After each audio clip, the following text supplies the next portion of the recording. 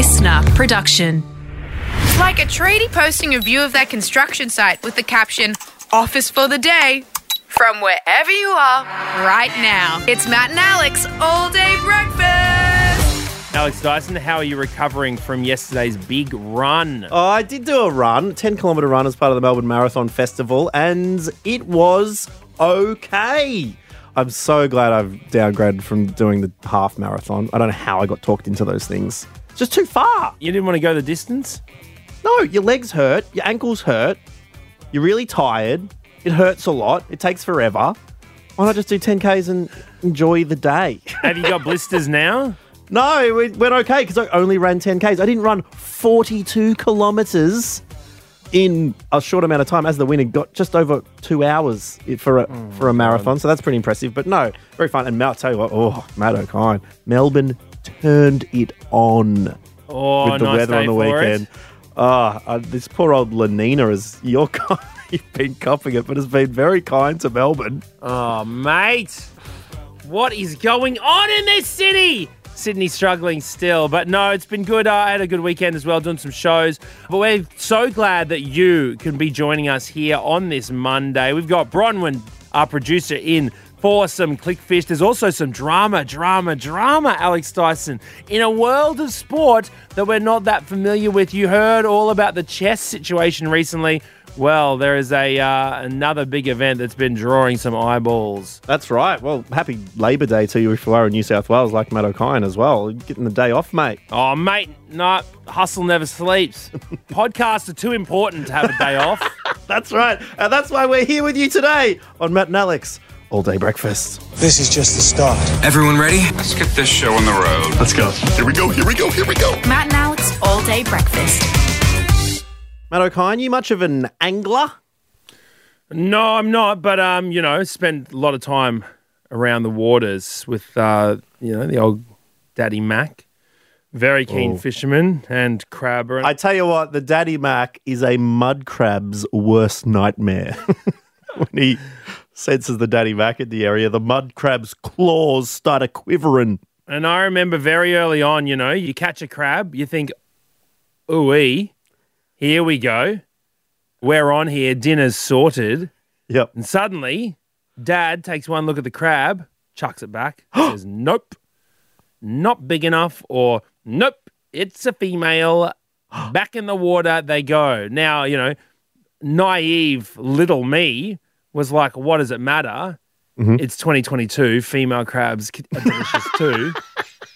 But apparently, there are rules and regulations, especially in Queensland waters, for anyone who's unfamiliar with the sort of rules in Queensland, that you're not allowed to, they have to be a certain size and you're not allowed to take female crabs, etc., because they take this kind of stuff very serious in the fishing world, Alex Dyson. So they should. Fishing licenses, you don't want overfishing, that kind of thing. But there's also an element of the fishing world of competitive fishing, which is taken very seriously. And in fact, so much so, we've talked about the recent scandal in the world of chess, cheating scandal there. Yeah. But I tell you what, this fishing scandal is making that chess scandal look like a small tiddler that you'd chuck back. And the fishing scandal's the big blue whale. What's happening? Well, a scandal's rocked the world because you feel these competitions which can fetch prize money. There's one fishing competition called the Fall Brawl, offered more than $500,000, $500,000 in cash and prizes. And vision has come out of two competitors being accused of stuffing their fish, for which, a lot of these competitions decided on who catches the heaviest fish. They've been accused of stuffing their fish with weights at an Ohio pro fishing event, getting the weights, saying, here comes the aeroplanes of the fish they just caught, and putting it in. So then when it gets put up on stage and they weigh the fish, suddenly they've got a little bit of an advantage. It's not just something that came out afterwards. This came out with the other competitors in the area, and have a listen to this. Things got crazy.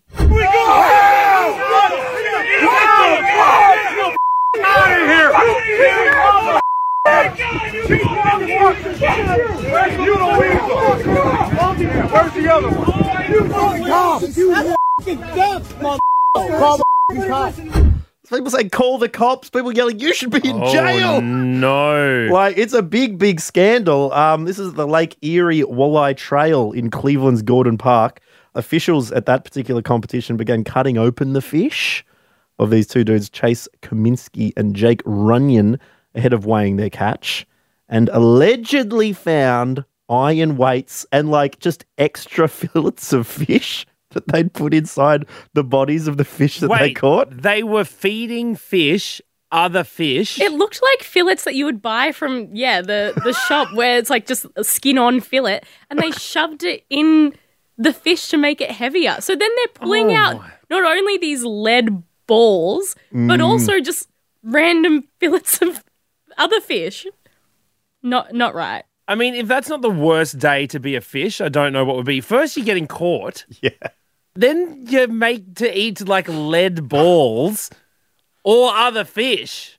And then you got to get cut open to show that you've eaten something. Terrible day to be a fish, but not a great day for Chase and Jake as well, who have been accused of cheating in the past.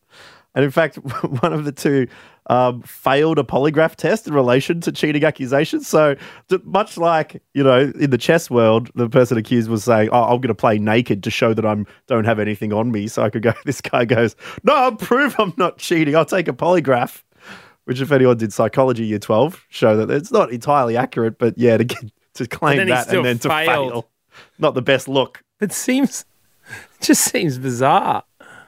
Well, you're right, Matt. Even in these sort of smaller worlds of chess and fishing, the controversy can strike.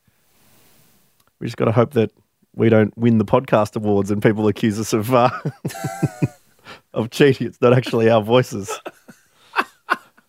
Yeah, can we get can we audio moderate an old Abby Chatfield podcast or something to make it sound like us? Everyone's cheating, right? As we can see, chess cheats, fish cheats. On podcast, we probably are the rightful victors, and we're just getting stitched up because all these podcasts are like using AI or something to create funnier podcasts. Yeah, we're stuck here with our dumb brains. Trying to come up with stuff every day. It's not fair. It's not fair. Oh, well, let's keep on. This is Matt and Alex All Day Breakfast. And very soon we'll have some of that good fishing with Clickfish. Well,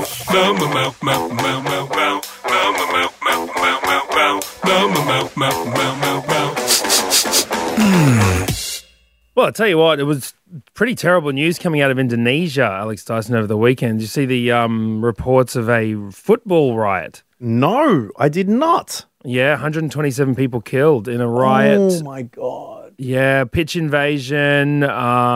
Angry fans went onto the pitch. It turned into a whole thing. Police were firing tear gas. 127 people died, 2 of whom were police officers. Any idea of what sparked it?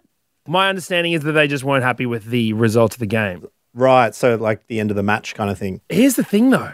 And the reason why I bring it up, because obviously this is not funny news, and we try to keep on the lighter side of life. But I've been there. I remember you telling me you've been in a football sporting riot in which the police were called. In 2000, I went to Ghana with my dad. It was the first trip I'd ever done to Ghana. So it was a whole experience in itself. But one of the things, that I'm really passionately connected to when it comes to Ghanaian culture is their love of football. And my dad loves football as well. So while we were there, we're like, let's go and see this game. Now, it was this African Club Cup final. And you've followed Ghana for a while. I mean, anytime the Ghana football team gets mentioned, you talk about Luis Suarez deliberately handballing a ball that was about to go into the net. So I'm sorry to bring it up, but 2010 South African World Cup. Oh my Lord, I hate Luis Suarez. If you're listening, Louis, you better hope that me and you don't cross paths on the soccer pitch one day. Because there's a sliding tackle with your name on it, mate. As more often happens when Matt O'Kine's playing soccer, is he's the goalkeeper and the wind catches the ball and it bounces over his head and into the goals. So. Yeah, look, I really don't want to be on the end of one of Suarez's bloody pellets coming straight at me. But anyways, I tell you what, you would not get a job on border security the way you let fruit and veg through into the back of that net, Matt O'Kine. But you were just a spectator on this day back in Ghana. Absolutely. House of Oak, a Ghanaian club team was playing off against a Tunisian club team. And it was for the crown of like best club, in Africa for that like the year. Champions League of the continent. Yeah, so you know how Australia played it just on the weekend. We had our Australian Cup final, Sydney United versus Macarthur. Macarthur taking that 2-0. Sydney United still very tied to the Croatian community, diaspora. So they they brought some fans, and there's a lot of wildness going on in that. A lot of wild kind of behaviour going on in that game as well. But shout out to everyone who turned up and enjoyed the game. Safely. This particular afternoon in Ghana, though, I remember there was just a couple of calls made by the ref that the home side, which was House of Oak, fans were not happy with. Right, and me and Dad got good tickets in this kind of caged area that was like a little bit protected from the sort of, where it's like not, it's not like specific seated, sort of general admission area. No, but going into that, and it happens in countries around the world, it's in the UK, it's, all throughout Europe, happens to be there. The fact that fans needs to be caged off from each other does show that things at times have gotten out of hand. Yeah, so suddenly there's some stuff going on with the refs that the crowd wasn't liking. Right, I think Tunisia had sort of just come up like they were starting to win the game. Crowd wasn't happy with the ref, so then suddenly people are starting to throw stuff on the field. All right, now this is actually, I've been noticing. Have you noticed the discourse around people throwing stuff onto stages at the moment in Australian music? I saw Tuva Low mentioning she got hit by like some ice from someone's drink. Yeah, and people were saying Perth, she was playing a gig in Perth. Comes all the way from Sweden to come and perform for us. People are throwing stuff. It's in the head with solid water. Oh my God. Is there a bigger crumb move than these people? They don't have to be here. Anyways, I know it's so embarrassing. And I reckon All Day Breakfast listeners would not be the kind of people to throw stuff. So good on you. I don't want you to get you in trouble for other people's actions, but man, that's a crumb move. Yeah, totally. So anyways, there was no good people throwing stuff onto the field in this particular instance. But then obviously I couldn't really see what was going on in the stadiums above and behind me. We had kind of closer tickets to the field. It was all caged off. How old were you at this point? I was 15. So suddenly, like my eyes started to hurt. I was like, what is going on? And it was really like quite stingy, you know what I mean? And then suddenly there was just like a lot of people freaking out, and then it turned into this big commotion. And I could see police officers suddenly standing on the rooftop of the stadium firing tear gas into and over the crowd. Into like the caged areas. Yeah, well, no. This is into the general admission area, so not near us. But I'll tell you what, it floats. And it made its way to where we were.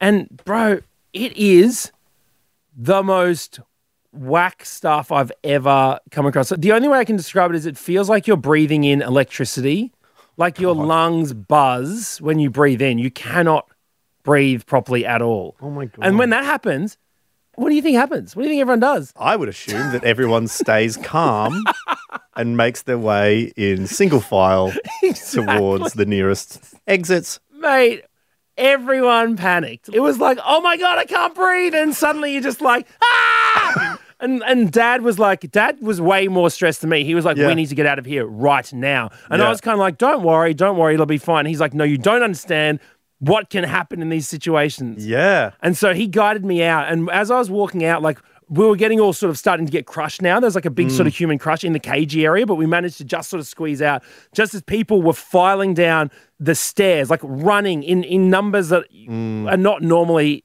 going down that many stairs with that many people. There were people crowd surfing on top of those people down the stairs. So you had people running down the stairs and people literally just jumping on top of them and crowd surfing down as well. Almost like skiing down the like an avalanche of people. slopes of people. And when we were leaving the building, I remember stepping over people who I don't know whether they were dead or whether they were just injured, but there were people all on the ground outside. I was literally stepping over bodies, and we finally got out.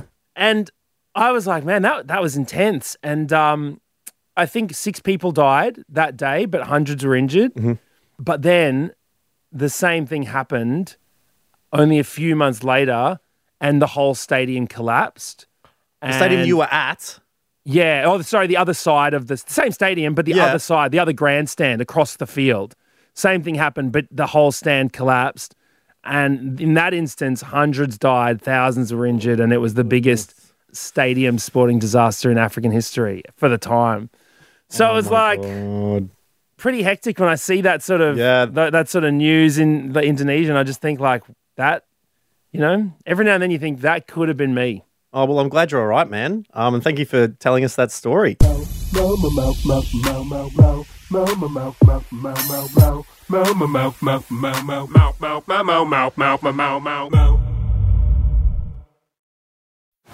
click, click, click, click.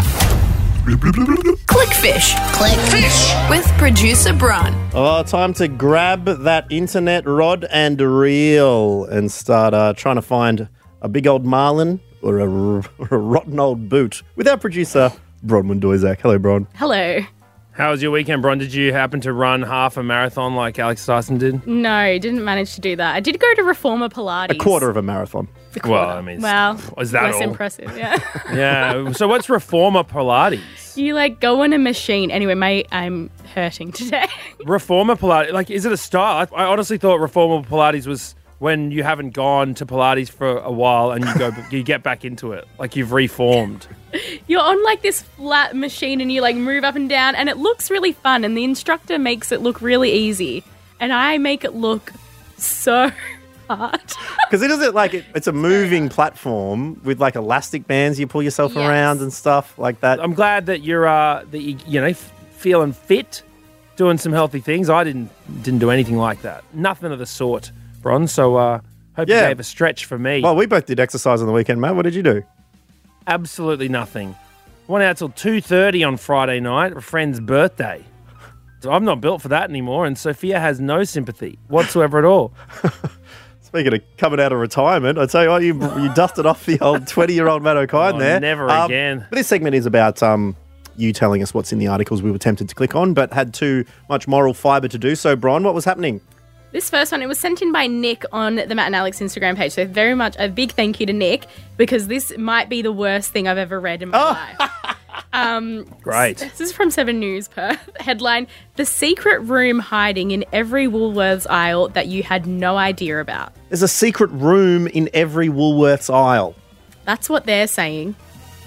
A secret room. What they're saying is someone filmed a TikTok showing that a Woolies worker, at the end of the aisle, how there's those gift cards all racked up at the end of the aisle.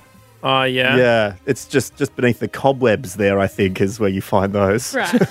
So, there's a big shelf rack full of all gift cards at the end of, some aisles, one or two. Yeah.